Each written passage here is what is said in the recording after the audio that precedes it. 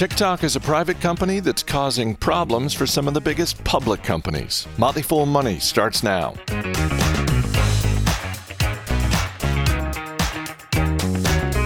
I'm Chris Hill. Joining me today, Motley Fool Senior Analyst Bill Mann. Thanks for being here. Hey, Chris, how are you? I'm doing well. The two biggest players in digital advertising are, unsurprisingly, Google and Meta platforms, but it appears that their collective bigness is getting a little smaller. According to industry analysis reported by Axios, that this year, the two companies are going to bring in less than half of all digital advertising in the U.S. That's the first time since 2014 that has happened. So they are still dominant, but their dominance is coming down a little bit. And there are a few ripple effects I want to get to. But I think first and foremost, Bill, if you are a shareholder of either Alphabet or Meta platforms, how concerning is this to you? I would describe it as being at least partially concerning. There are two places where most of the incursions have come. The first is what very broadly is called e-commerce, but you could very specifically call it Amazon doing their own ads. And the other place is TikTok. TikTok has taken a pretty substantial market share, especially amongst the types of consumers that advertisers most favor, the 30 and below, tend to do searches using TikTok rather than Google or Facebook or any of the other search engines. So it is a bit of a sea change. It's also important to note that it is still a rapidly growing, rapidly changing industry. So I wouldn't describe it as a four-alarm fire, but you know, they should, in fact, wonder where that warmth is coming from. I want to get to TikTok in a second, but first, one of the things we've heard, and maybe it's the proximity of where we live relative to Capitol Hill, but over the past decade or so, we have heard various drumbeats around big tech monopolies.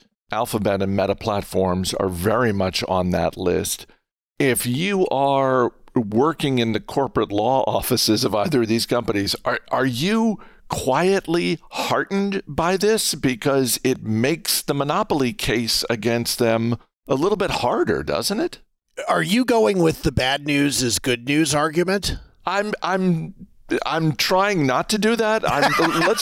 Let's just go with, if this is, as you said, it's not a four-alarm fire, but it's partially concerning. Is that a silver lining here? You know, I think, and let's be clear, neither you nor I are lawyers in general, much less antitrust lawyers. But we do, we do have to think about this, and I do want to make sure that we say that so that anybody who is an antitrust lawyer out there isn't saying, "Well, that's not correct." But I think that probably here in the U.S., you know, these companies, being American companies, have seen a fairly substantial protection against antitrust. Where they really have had to worry has been Europe, where being protective of Google and Facebook and Apple, if you want to throw another one into the mix, there's not really been an upside, to the downside. So yes, I think this actually probably gives them a little bit more of an argument, but it's called a duopoly for a reason, and that reason is still that 50% of a $30 billion market is still a massive market share. It may actually give them a little more cover to operate. I don't know that it gives them any cover to do what you would want companies to do in times like these when market prices are depressed, which is to go out and go shopping. I think they still would have a pretty substantial argument against being allowed to do much.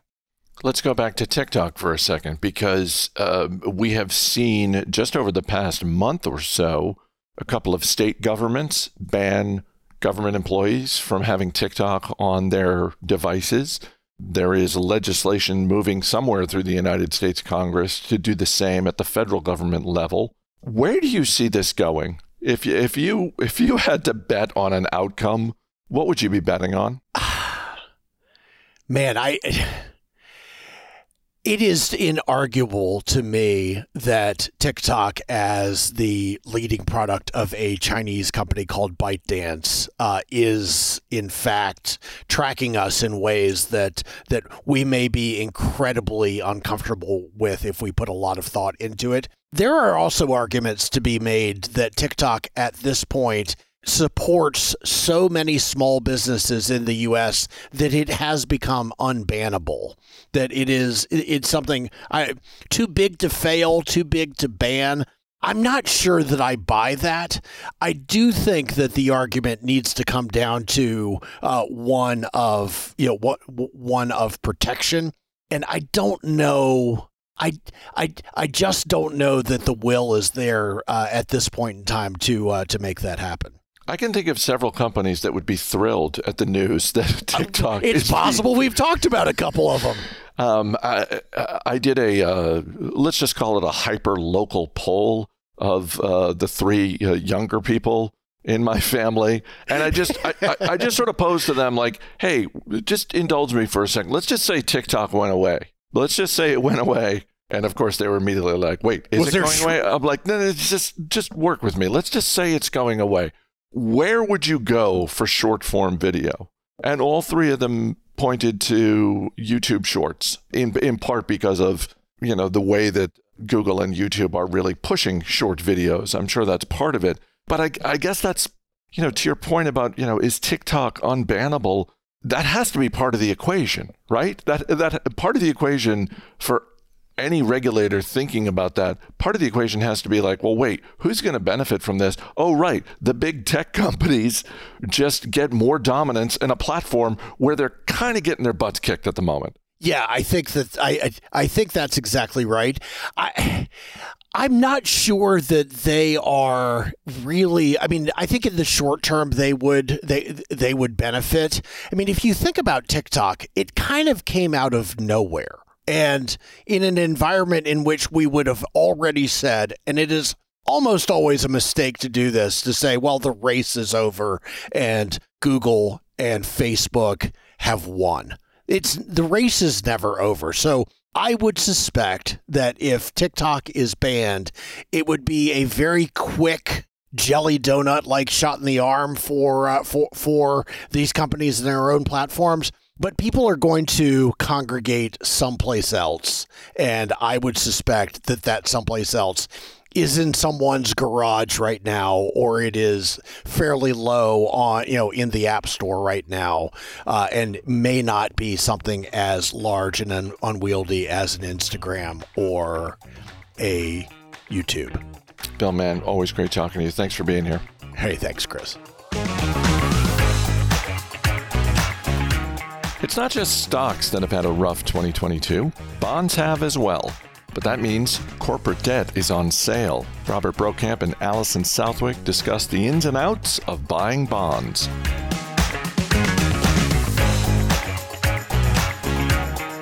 When the stock market drops, in our heart of hearts, we hope it'll recover because, it always has in the past. The problem is we don't know exactly when or, to be honest, even if. That's because there are no guarantees with equities, and this can be pretty distressing for investors. Fortunately, there are investments that, like stocks, can go up and down in value, but are contractually obligated to return a certain amount of money on a certain date. And right now, many of those investments are selling at a discount. And yes, we're talking about boring old bonds. They're not nearly as exciting as stocks, but believe it or not, the bond market is actually bigger than the stock market. Partially because investors like what bonds provide: reliable income and relatively low volatility. At least that's what they usually provide. This year has been very different. The Bloomberg U.S. Aggregate Bond Index has lost more than 10% in 2022, making this the worst year for the index since its inception in 1977. Yeah, it's been a pretty rough year for bonds, and thanks largely to the Federal Reserve, which has been hiking rates since March. And when rates go up, bond prices go down, because who wants to pay full price for a bond yielding 2% when I can go out and buy a new bond yielding 4%? But here's the deal. Many bonds are now trading for 90 to 95 cents on the dollar, and their prices will rise as they get closer to the maturity date, which is the date that the bondholder gets the money back. They'll get the full value of the bond, otherwise known as the par value. You throw in the highest yields we've seen in over a decade, and you get a decent return on a usually safe investment. Now, I suspect most of our listeners understand that you probably shouldn't have all your money in the stock market, especially if you're close to or even in retirement. And most of us have probably seen bond funds in our 401ks. So is a mutual fund or an ETF the best way to go when it comes to buying bonds? Yes and no. I mean, I think that's the way most people buy bonds, but buying an individual bond may be a better choice if you want to be very certain about how much interest you'll receive and how much money you'll get back in the future when the bond matures. And most people haven't spent much time buying individual bonds, so you may wonder, well, how do you do it? So you can buy individual treasuries directly from Uncle Sam, commission-free at treasurydirect.gov, and treasuries are considered the safest investments in the world. And if you look at the bond area of your discount broker website, you'll likely see a whole inventory of treasuries, corporate bonds, municipal bonds. And if you've never bought individual bonds before, you may see some terms you're not familiar with. So let's discuss an example. So I checked one of my accounts, and I see a bond that is trading with the following information. So it's offered by the Simon Property Group, which is a real estate investment trust, focusing mostly on retail properties throughout the world. So you'll see the name of the bond, and then what you'll see are ratings from the ratings agencies. And the agencies are generally Standard & Poor's, Fitch, and Moody's. And basically, the ratings are the agency's assessment of the risk that a company will default on its bond obligations. So the ratings range from the best at AAA, that means very, very, very low likelihood of default, all the way down to single D, that's the lowest. That means this company is hanging on by a thread. And there's also a dividing line at triple B. So anything with that rating or above is considered investment grade. Anything below that rating is considered speculative, otherwise known as junk. And if you're going to buy individual bonds, I think you're best to stick with investment grade bonds. And now this bond from the Simon Property Group is rated with a single A. So that's good. It means it has likely a low risk of default. Doesn't mean it can't default, but according to the ratings agencies, it's a very low risk. So then the next thing you're going to see when you look up a bond is its coupon. And this bond has a coupon of 3.3%. That is the amount of interest paid as a percentage of the bond's full or par value. And the term coupon harkens back to the days when investors actually bought paper bonds with several coupons attached. And to get the interest, you actually had to bring the coupon into a bank. But the coupon rate is not the current yield on the bond. Because for this bond, the price of the bond is trading at a discount. And specifically, its price is 95.8% of its par value. And when you look up the price of a bond, the way they're priced is always a percentage of the par value. So what you really want to look for is the yield to maturity, which for this bond is 4.7%. That's closer to the actual return you'll receive. It's a combination of the interest payments and the increase in value of the bond as it moves back to 100% of its par value on the maturity date, which for this bond is January 15th, 2026, so a little more than 3 years from now. Now, if you're considering this bond from the Simon Property Group, you may also look at its stock, which has a dividend that is currently yielding a very impressive 6.2%. So you may wonder, why buy a bond that will return below 5%? When I can buy the stock with a higher yield that also has higher price appreciation potential? And of course, the answer is you can have much more faith in the return you'll get from the bond.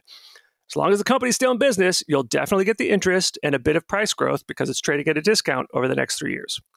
As for the stock, who knows what the stock will be worth 3 years from now or how much the dividend will be.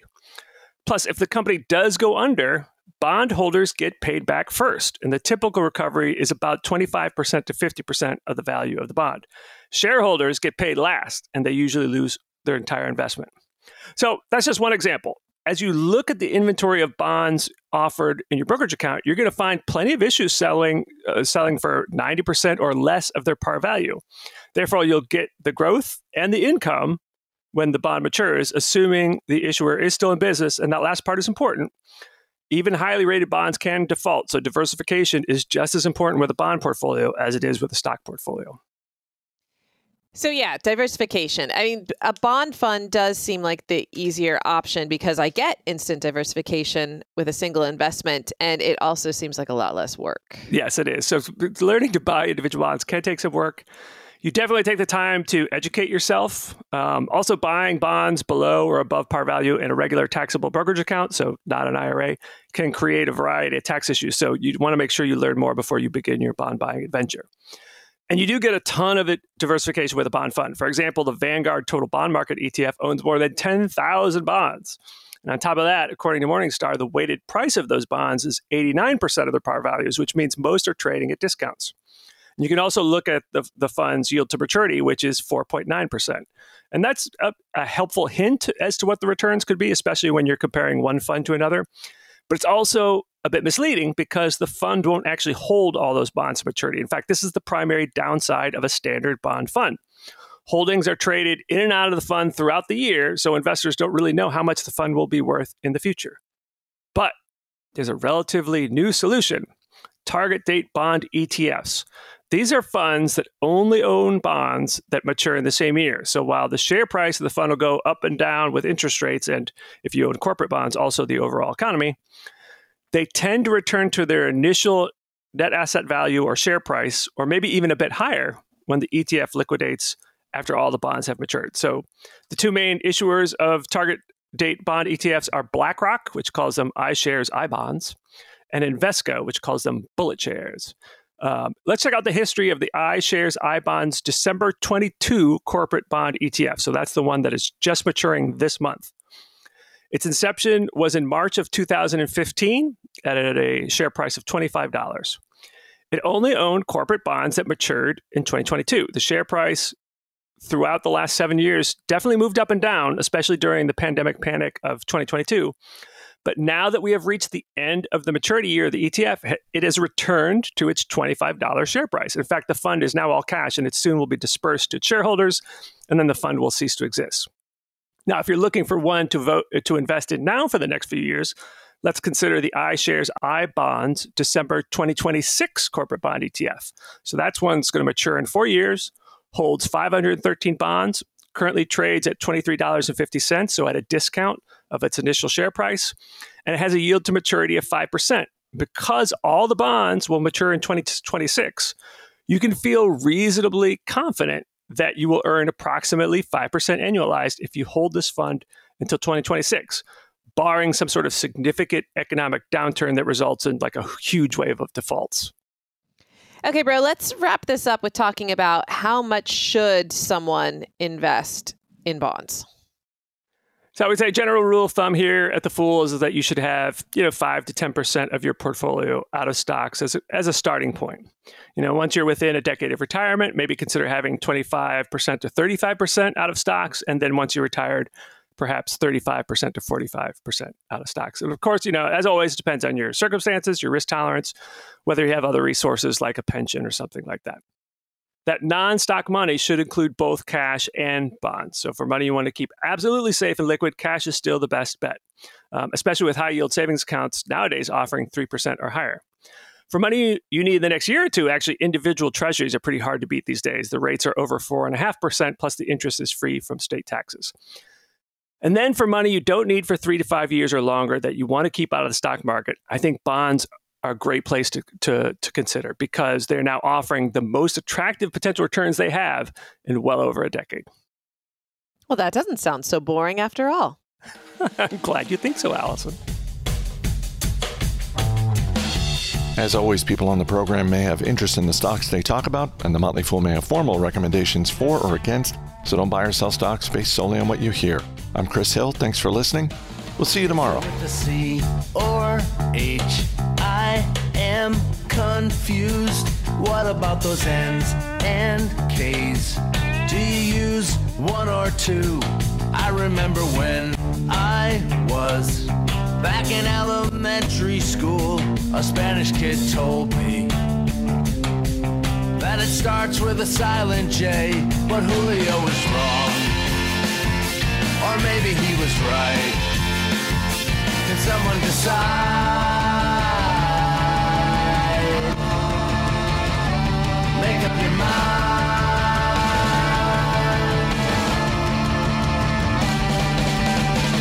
Church, Spellcheck, and Webster's. Is there an answer to my question? Someone, please help me. Just tell spell Hanukkah?